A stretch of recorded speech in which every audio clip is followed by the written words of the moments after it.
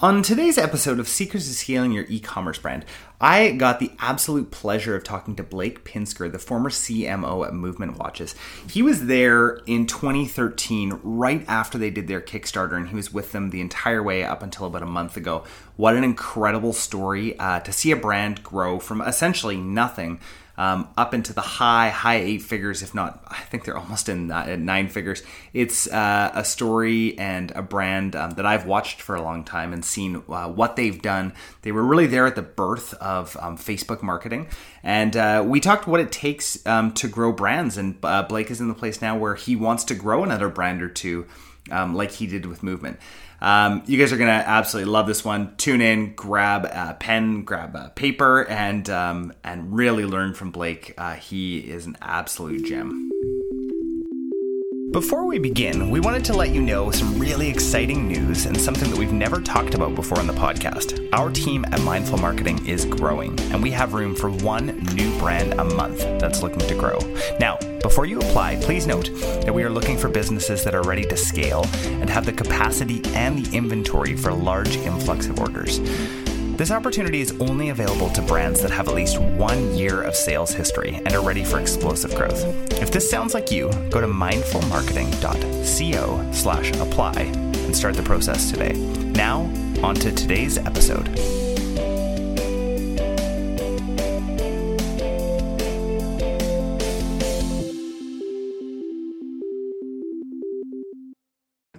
All right, I am live with Blake Pinsker, formerly from Movement and now from an agency called Us Versus Them. What a story, Blake. I'm so pumped to have you on here. I feel like we could have talked for, half an hour before this interview, but we both, have time crunches. So tell us a little bit about who you are and a bit of your backstory. Sure. So I grew up in a suburban neighborhood, Southern California. I was kind of on the poor side of the tracks, though, where my family never really handed things over to me. And I would look at what a lot of kids in my school, my neighborhood would have, and always wondered why my family didn't have those things. And so at a young age, I became obsessed with making sure my family didn't live like that ever again. And that put me on this pursuit, sleepless nights trying to figure out what I wanted to do. And around that time, my good friend, Jake Kasson, who founded Movement, was looking for his first marketing hire. And he knew I went to college for marketing and also was a young guy who was willing to take close to nothing to find work or to work on something new. And so I saw the success of Movement's Kickstarter and also just saw that it could be a potential out. It was at that stage, it was a dream. What year was this, Blake? That was I think he probably reached out like at the end of 2013, maybe 2014. Yeah. Cool. Yeah. So fresh off the start, I saw his success with the Kickstarter, and Jake and I, we went to grade school together. Oh, okay, cool. We weren't great friends, but we'd always talk business. Yeah. He was an entrepreneur in high school. I love business. And so we would always shoot the shit, and I always would call him trying to learn. And so even after the Kickstarter, I was in Jake's ear trying to learn everything he knew I wanted to know. Yeah. And so when he was ready to hire someone for marketing, I was one of the first people to come to mind because I didn't have a ton of experience besides a few jobs in college, but I was young, hungry, and willing to work for close to nothing. So totally. he brought me on at that stage, and timing is everything, right place, right time. I got to take over all the social media accounts and grow with the business, eventually take over email marketing, e-com strategy, Facebook ads, influencer marketing, content strategy. I got to build the brand identity. And, I credit Jake as a young CEO. He's incredible at trusting other people. And again, right place, right time. Yeah. Being in a company that was on the precipice of the growth that, you now see with Movement. Turn my phone off. It's one of those. No problem. Hey, this is all part of the live podcast experience. Yeah, that's it. That's what you get from these Zoom calls, I guess. Yeah, exactly. Long story short, we all saw the opportunity at hand early at Movement, and we saw what was happening with Facebook ads, and we saw that we could spend $5 on ads, and at that point CPMs are $5, and we start to see orders come through, and you're like, wait, we just got 5 orders for $5. This is insane. Like, how far can we take this? Right. And then we test influencer marketing. We give someone a free watch, and at that point people were down to post for free. We sell 200 orders from giving someone a free watch. Yeah. Meanwhile, we're building the Instagram, and we're building the brand. And I think where we didn't realize what we were doing at that stage, but what really made us great, and what I'm now trying to do, we'll get into the agency I've started, but the balance of brand and performance marketing. We're really living in a performance world today, but you can't underestimate the power of brand. Totally. And I think when you have both of those playing at the highest level, that's when you're unbeatable, because what brand is meant to do is not sell right away, but to create an emotional connection with customers that are not only going to keep them coming back, but telling all their friends. And you can't always track that. I can't track the emotion you feel after seeing a video and then you're inspired. I can't also track that you said no to a competitor. I can't really track that. I can track if you come back and the last click attribution on that. And so, but that we all know that's how we shop. We know we know we buy products that are a lot of times more expensive than competitors. A prime example, I'm talking to you on my iPhone. I know for years the Google camera has been better than iPhone, but I won't switch off my iPhone. No, I know there's better. Exactly. There's better performance shoes than the Nikes I wear, but I'm going to keep buying my Nikes. And so brand is that long-term game to get you to that point. And you get to a stage with performance marketing where you hit a glass ceiling. All the cheap impressions and the easy sales you get by impulse buys from a Facebook ad, they start to dry up. And so that's where brand comes into play, because you need all those people who did buy from a Facebook ad to now go tell all their friends. So you're getting word of mouth working in your favor. And so that's why I think both are incredibly important. But we're living in a beautiful time right now, because if it wasn't for performance marketing and Facebook ads, we would not be able to have the success that we did at Movement, being able to track every dollar that we spent and being able to scale our acquisition channels. It's a beautiful thing, and it's still a new thing in the world of marketing. And so it's a really cool time to be in this space. Yeah. So true.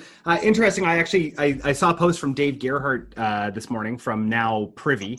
And that's exactly what Dave was talking about in this post. I liked it so much, I shared it because I just thought it's just so powerful. Like for us, at our agency, we are like essentially just a performance agency for e-com stores, right?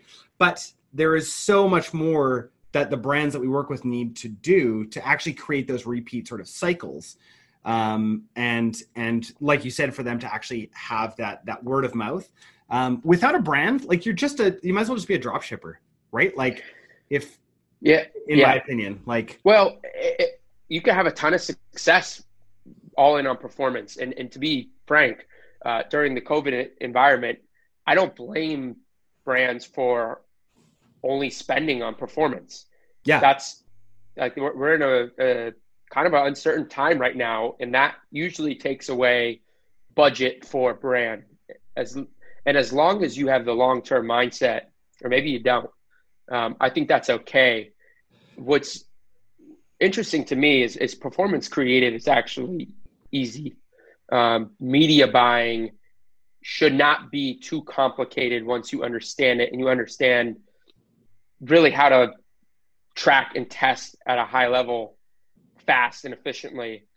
And a lot of agencies, I think, are getting away with overcharging for underperformance, because as a brand, you don't know what you don't know, and you only have one data set to look at.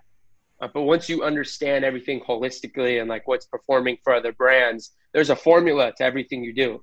There's a formula to how you set up Ads Manager and in the different ways you could try to find new wins and little pockets of money. There's a formula to the way you produce creative. Brand is a lot harder, because you're creating these narratives and these mini campaigns and these stories from scratch and having it fall within line of the brand identity. So the performance stuff, like I see that as clockwork. There's best practices. You have to be doing performance. Like Right. in this day and age, you can't not be doing your performance marketing. Exactly. Performance pays for brand. And once performance is in place and you have people in your store, as Jake from Movement likes to say, he's like, you got to get people in your store. He actually used to have a retail space, his previous business. Oh, okay. Took him out of business. So once he always says driving traffic to your site is like getting people in your store if you had a retail space. Yeah. And the best, most efficient way to do that is acquisition. And so performance channels and understanding those, you can't afford brand spend really unless you have investment until you get those ducks in order. But once you have all that figured out, long term, if you really want to build something massive and something that's unstoppable and something that is somewhat immune to competition, that's where brand comes into play. Otherwise, that person who clicked on your Facebook ad and converted because maybe they got the best price or they haven't seen other competitors in the space, they're going to lack loyalty when they see something that is a better price or a product that's better or another Facebook ad that is done better than yours. But if they're loyal to the brand, none of that matters. Totally. They're not leaving you. So that's why I think both they go hand in hand. Completely different approaches, different strategies, but a lot of people argue one or the other. You could really argue why both are very important. And so I think that's an important principle. Yeah, that's awesome. That's great. Really super, super good advice. I appreciate that. And I know that our listeners are going to love that. Question for you. So you started in around 2013 with Movement. Let's talk about what's changed since then. Like from the sort of tactics and strategies you were using at the beginning till when you left, like just recently left the company. Sorry, I just turned my fan on. Can you repeat that? Yeah, no problem. Sorry, it's getting hot in here. From 2013 till now, what was the strategic change for you guys to grow that company into what it is now? Like how did you guys get to that sort of level? Because that's a level that I don't think that a lot of our listeners will get to. I don't know if in my businesses will ever get to that sort of level. It's very, very aspirational. How did that come to be from the marketing side? Yeah, I would look at it three ways. First and foremost, we started at an incredible time in Facebook advertising history where CPMs were dirt cheap, and it allowed us to build our audiences in our customer file very quickly for cheap. But the most important thing was we were dumping everything we made right back into the business, which is a hard thing to do when you start making some money as an entrepreneur. Depending on where you're at in life, you want to start living a better life than you might be living. But we sacrificed a lot short term to reinvest in the business. And that was always the mindset. I was like, okay, we did it. We made year two, I think we did 7 million. How do we take what we profited, dump it back into the business, and next year 4x that? And we made 30 million that third year, which is so hard, right? Because you're like, like say you're profitable at about 20%. There's 1.4 million in that other year. That's like, oh, hey, dude, let's all take some money out and do some stuff. But if you would have, you couldn't have grown to that next level. Right. And we weren't willing to lose. We spend big on a post with Kylie Jenner. We send thousands of watches out to micro influencers to influencers, and we build the process to do that at scale. Yeah. Was that like an in-house sort of thing that you guys were doing? Like, did you guys have a team doing that? Did. Yeah. We built it all in-house. Yeah. Then, it was all it was pretty wonky at first in using Excel and just building our home. We used to do these massive, Ethan, who's actually now at Cuts. He's the man. You know Ethan? No, but I interviewed Steven. Oh, okay. Steven's actually my good friend from college. Oh, he is. Oh, Steven was just, what a pleasure to have that guy. Like, what a mind, hey? Yeah. Yeah, he's the man. Yeah. That's hilarious. So, I talked all with him about their micro-influencer strategy, and I just couldn't even believe it. But this you're saying is Ethan's strategy. Well, Or Ethan, something Ethan he started. I mean, I'm not 100% sure what was said on that call. Ethan, who's basically like their head of, he's a director of marketing now and oversees influencer at Movement. He used to do these massive Shopify exports where we'd aggregate all the data and we would run it like we ran Facebook ads. It's not as easy as Facebook ads because on Facebook you could turn the dial, you increase and decrease budgets, turn stuff off that's not working. And influencer marketing, we tried to streamline it as much as possible. The deal flow phase, sending out product, and then tracking everything so we could scale it like an acquisition channel. But we weren't scared to spend. And I think a lot of people, whether it's creative for ads or influencer marketing, we were willing to lose. And we would spend a ton of money on stuff that didn't work. But we all had faith that the stuff that did work would pay for it 10x. Yeah. And that proved to be successful. And I think that's really where there's a lot of talk about how Facebook ads is just this magic machine, or influencer marketing, it works. And I think the real strategy and expertise comes from being able to do that all well and finding those wins for influencer marketing, finding the diamonds in the rough, being able to track what someone is returning on your spend, and then being able to continue to scale down that vertical. Facebook ads, finding creative that works and iterating it off it, and like, okay, this ad's probably going to churn in 4 weeks. How do we have another video or photo to take its place? And we had thousands of different pieces of creative being tested at all times. Wow. We started with a small team. We started outsourcing a lot of what we were doing, but eventually we brought most of it in-house. Influencer marketing was always in-house. Yeah. But Facebook ads, we used to outsource, brought it in-house. We have an amazing team, I was part of an amazing team at Movement. And so, you got to be willing to bet on yourself. And if you're good enough at it, which not everybody is, or your agency's good enough at it, and you have a good product and there's demand in the market for your product, then it'll work. The hard part is you have to take a lot of big risks because you might make a ton of money. And if you want to make more, then you got to reinvest it into the business and be willing to lose that bet. Yeah. What's one thing that you wish you didn't do? Like what was one massive flop you can think of in the past 7 years?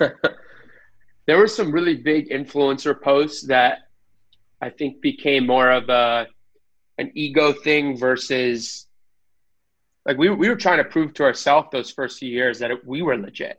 Yeah. None of us had a ton of experience. No one gave us credit.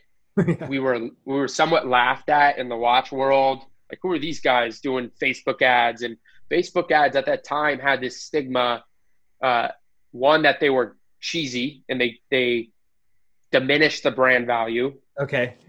There was a lot of legacy brands who would not use Facebook ads because they felt like it cheapened the brand. Can you imagine that now? I don't think no one's saying that now. Now all those legacy brands are either buying the D2C digitally native brands, or they're.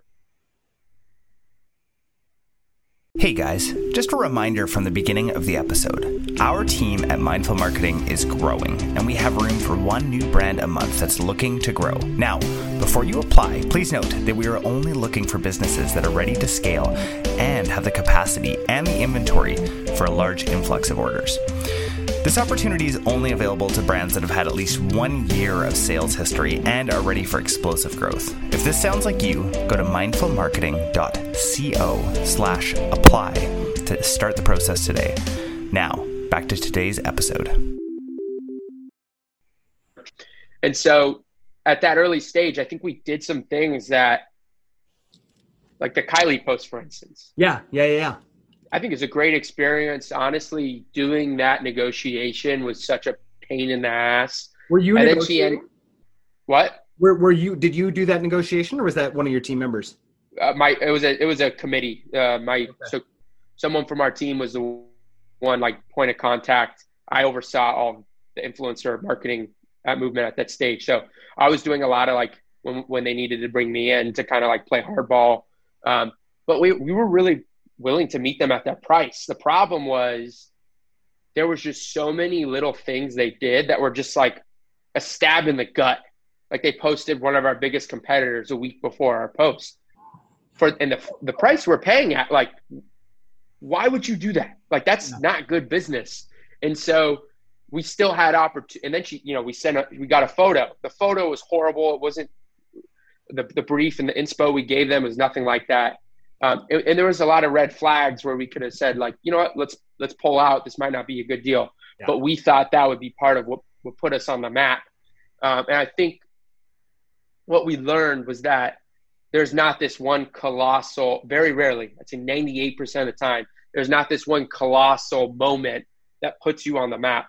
It's a series of little moments that helps build your brand and your business. And so that was a big learning lesson, was like, hey, we wanted to do these things to like prove that we were legit.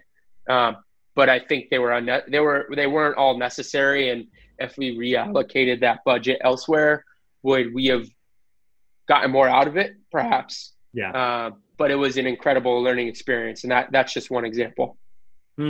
That's a great example. Thanks.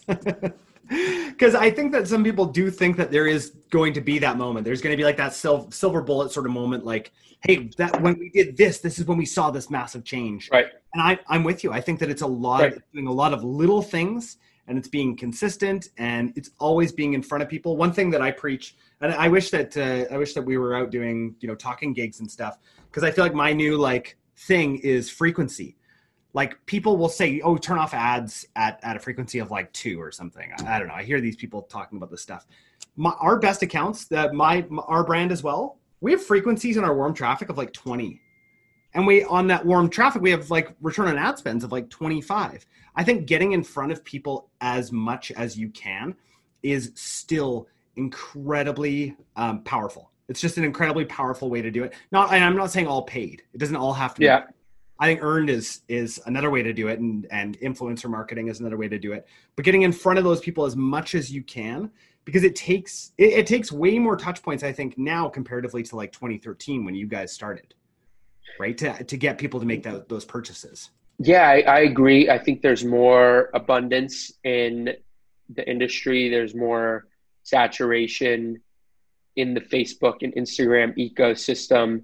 That's also why creative is the mousetrap, and that's the greatest variable, because in a world where your creative used to be average to subpar and you can still make a shit ton of money and see great returns, if your creative doesn't follow best practices, you're not iterating on performance and getting better and better, you're going to have a tough time. And so creative is the greatest variable, more so than ever, just because of how competitive it is. Yeah. Awesome stuff. Tell me, what are you up to now? Sure. So I decided in February that my time at Movement was coming to an end. And at Movement is my family. I'm still close with a lot of the people there. Thanks to them, I have a lot of different avenues I could go down. But one of the things that had been keeping me up at night, or two of the things, was one, I needed to use my powers to solve some worldly problems that we weren't solving by selling watches. And it was a great business, incredible learning experience. The problem we were really trying to solve was that style shouldn't break the bank. And we were going to offer a really nice looking watch for a lower cost than almost anyone on the market. But I feel like there's so many things in this world that I wanted to have a bigger impact on. And I realized that, Movement, one of my things I wanted to make sure I did before I left was make sure Movement was moving in a sustainable direction. And so, the team really got on board. We moved to sustainable packaging, which we'll have by the end of this year. Movement will have by the end of this year. We're going to be partnering with 1% for the planet. And I decided a lot of what I want to do next is think about what kind of products or services or technology that I could come out with that can solve some of these world problems, global warming, or some of the other stuff we see in the news all the time, that I historically would point the finger at the government and say that, hey, the beach is an absolute mess. why is the city not doing anything about it? I go swimming in the ocean and plastic hits me in the face. And the more I thought about it was, the more I realized that that's my responsibility. If I'm going to be running corporations and be a part of corporations, then I should have a hand in that. And so I really want to focus on building a business that can also contribute to a better world in the future. And so, I'm working on a few products in that realm. Cool. Meanwhile, which we spoke of earlier, my baby right now is Us Versus Them, which is a marketing agency built on brand and performance marketing. In this COVID environment, say 90% of what we're doing is on the performance side, creative and media buying. Yeah. My partner Jeremiah Davis, who is he's a creative director for the Chainsmokers and did a ton of movements campaigns, including our last commercial. Cool. He's like the production mind. I'm more so the strategy mind. And so that's the in between is like, let's build this agency. There's a ton of demand in the market for creative and strategy work, but there's not a lot of supply. Even the fact that you're on this call and you have your own agency, that's not a threat to me because there's enough to go around. Yeah. There's enough work out there. There's plenty of work to go around and people need help. There's good products and good services that don't see the light of day or don't find success because they don't know how to get it out to the masses. And so digital marketing is the tool to do that. It's really my obsession. And so I really want to leverage the agency for some of these ideas that can help solve worldly problems down the road. In the meantime, we're really trying to find a few cornerstone clients, keep it pretty boutique, and produce content and strategy at a high level. Cool. That's super cool. Like, I got to ask you the question I ask everybody here. What is your secret to scaling? I think I talked about it a lot, but it's, in this day and age, I really think it's the balance of brand and performance marketing. Each of those can be broken down into multiple facets, but scaling is all about finding new layers and getting above that glass ceiling time and time again. And each time you go up a notch, there's going to be something stopping you from getting to that next notch. And so here's an example. I start a business today with you. Me and Jordan start a business. Yeah, we're doing it. We start with Facebook ads because it's the easiest thing to budget and find a quick return on today, depending on your service, but most people. So we start with Facebook ads. Okay, we hit scale on Facebook. What's next? Let's start doing some influencer marketing. Maybe we find some scale there. Google ads, we find some scale there. So now we're up 3 notches. How do we now scale? Maybe we need to start building out our email marketing strategy. There's another notch. You could do this all simultaneously, but it brings you up each notch. Yeah. And I like to look at those layers one at a time. And then the next notch is like, people aren't coming back and buying our product again. How do we improve our retention rate? Okay, we need to start spending a little bit more on brand marketing. How do we build a deeper connection with our customers? How do we get them to come back and buy? Okay, now we did that. What's next? Let's start a referral program so people start talking about this to their friends and they're incentivized to tell their friends. Boom, now we're up here. And so that's, I hope that was like a good example of the way I see scaling, and each of those can be broken or categorized as brand or performance. But to continue to scale up, I think, performance is the quickest way to see returns when you're bootstrapping, but eventually you're going to get to a notch where you're doing all the performance shit and you're looking for scale and you're hitting diminishing returns the more you spend on these channels. How do you do it? And that's brand. And that's when you become a household name and, you're up there in a elite class with some of the brands we all know and love, like Nike, Apple. Today, Gymshark is proving to be a brand like that for women's fashion. Revolve. They crush it. And it's no secret why they have gotten where they're at. And I think that's a prime example of like when brand marketing works, it trumps everything. It's just a lot harder and a lot more expensive. You just can't start that way. Unless you have tons of money, right? If you have backers and you just happen to be like a millionaire before you come into a business, sweet. But if not, I'm with you. I love that ladder. That's great. Yeah. Like and everyone's got their needs. I think it's important for you to know, like, what is that next notch? What is the low-hanging fruit to get you to that next notch? And if you're working with an agency or an in-house team, you kind of need to describe those layers and say, hey, we're in this phase right now. We need to focus on performance so we can then afford what's going to cost us a lot in these next phases. Yeah. Because as you scale on channels, finding new ones gets more and more expensive. So that's part of the process. Awesome stuff. Hey, we're going to move on to our lightning round. We're kind of almost out of time here. What's your favorite tool or app you're using right now, Blake? Let me think about that. From a business perspective, I thought Attentive Mobile was amazing for SMS. Saw a lot of success with them. Personally, I use Evernote every day, all day. Yeah. I would have to. Oh, go ahead. Oh, I was just going to say, I'm a big Postscript fan. I've heard so many people talk about how much they love Attentive. Kind of wish maybe I should try it out sometime. Maybe I'll try it with the client. Yeah. They were great help and service. And we saw great success, really had no issues with the technology. Obviously Facebook and Instagram because they pay my bills.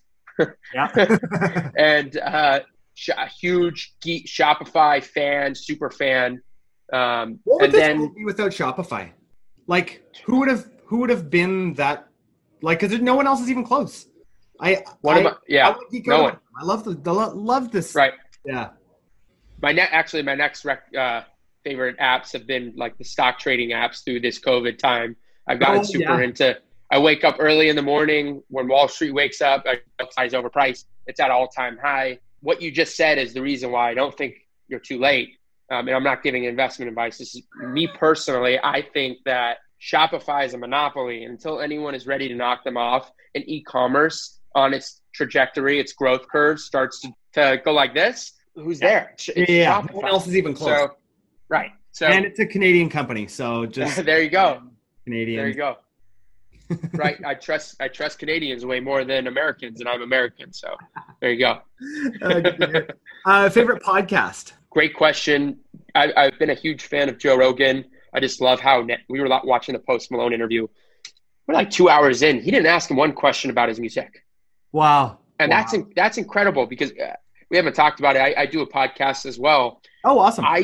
You've done a great job. This has been a great interview, but I know how hard it is. And I would put a ton of preparation into my episodes, making sure I did my research, making sure I knew the guest, making sure I had questions I wanted to ask. I would be pissed if I didn't ask all the right questions. Joe Rogan doesn't give a shit. No. He has no agenda. He goes into it. If he doesn't ask Post Malone one question about his music or about his rise to stardom, he doesn't give a shit. And that is almost like my weakness is caring too much. And Joe's so natural and so good at what he does. Incredible podcast. He's got so many different types of guests on there. I've obviously grown up in this e-com world, listening a lot to like Tim Ferriss, Gary Vee. I honestly stopped listening a lot to podcasts because I got to the point with work where I haven't had the hour in the day and I'm not driving anymore. Yeah. So I used to listen a lot while I was driving, commuting, and I haven't been really driving anywhere. And so I got to find how it's going to fit back into my day now that I'm not doing a ton of commuting, because I love that. I'm a reader. I either read books, audio books, or listen to podcasts. That's how I learn. And so I need to figure out where I'm going to fit podcasts back in this new work from home world. Totally. It's a different world now. We saw at first our podcast ratings, not ratings, but listens dipped substantially at the beginning of COVID and have now skyrocketed past. But I was like, oh no, is this the new world we're living in where people aren't commuting and like no one's listening anymore? Right. I think everyone was so scared. They didn't want to, everyone was watching the news and everyone was just holding on for dear life those first few weeks. Oh, totally. I'm going to ask you one more question. Favorite founder? Got to give some love to my boy, Jake. Jake is an incredible giver and an incredible e-commerce mind. He's taught me so much about myself, about leadership, about learning how to trust others and delegate to a team, as well as, how to spend money to make money. Really being able to learn under him has been an incredible just an incredible. I'm incredibly grateful for that experience. Yeah. I got to give some love to Jake. My super fan entrepreneurs are Elon Musk. I love Zuckerberg. I love Bezos too. I give all those guys credit because they get a ton of shit for being evil. Yeah, because they grew their company so big. Yeah, I get it. They're rich as hell. Yeah. And that kind of pisses you off because you're not that rich. But here's the thing. Those guys have made more millionaires, arguably, than almost anybody in history. Yeah, think Facebook, like Zuckerberg. Right? How many millionaires has he made? Yeah, I mean, you and I Right. would not be having this conversation if it wasn't for him. Zuckerberg, Bezos, the fact that I could go start my Amazon store and make $1 million next year if I do it well. Yeah. And that's a marketplace. I control that. They take a little cut, but I wouldn't be able to do that without Bezos. I wouldn't be able to start a Shopify store without Shopify. And it's power to the people. And I've been fortunate enough to be one of those people who got lucky and benefited from this technology being available. Yeah. Me and my team at Movement, we were all broke college kids. We started a company from the dirt. Yeah. That doesn't happen. And that's why growing up, I didn't think me owning a business was realistic for a long, long time because the barrier to entry was way too high. Now it's not. And once you learn that it's not, thanks to these companies, you start to look at it in a different way. We're like, yeah, these guys are rich as hell, but they're also making a lot of rich people who would have never been rich. And it's not all about being rich. But I do think they've just opened up this whole new world of commerce. And hey, we got bought out by a legacy brand that has been a publicly traded company, 500 plus employees.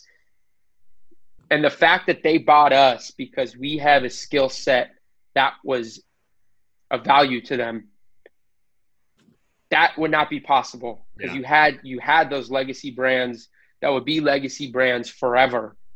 And to take one of them out, you need a ton of money in distribution, and that you don't have to build a business like that anymore. And so it really just levels the playing field. And so the wealth gap is insane when you look at their wealth, but they still have given a ton of opportunity. You look at a guy like Elon Musk, the problems he solved with Tesla. Yeah, he's erratic. He's hilarious on Twitter, but the guy is going to help decrease pollution across the world. Tesla is a technology that none of the car companies, automobile companies probably would have ever gotten to, at least in the next, it might have been 100 years before they got to that. And so the fact that he was able to innovate and it's 1 million times better for our environment. Yeah. I wouldn't be surprised if the guy comes out with an electric plane in our lifetime. Yeah, totally. Incredible. And so that I appreciate. Yeah. Blake, it has been an absolute pleasure chatting with you. Where can people find out more about you? You can find me on Instagram at Blake Pinsker. Last name is spelled, Instagram is BLAKEPINSKER.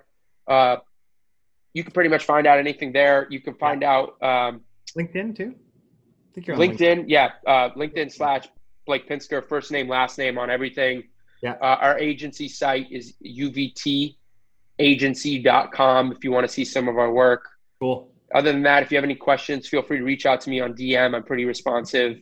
And Jordan, this is an awesome interview. I appreciate the time, my man. Man, so appreciate your time. Thank you. Thank you.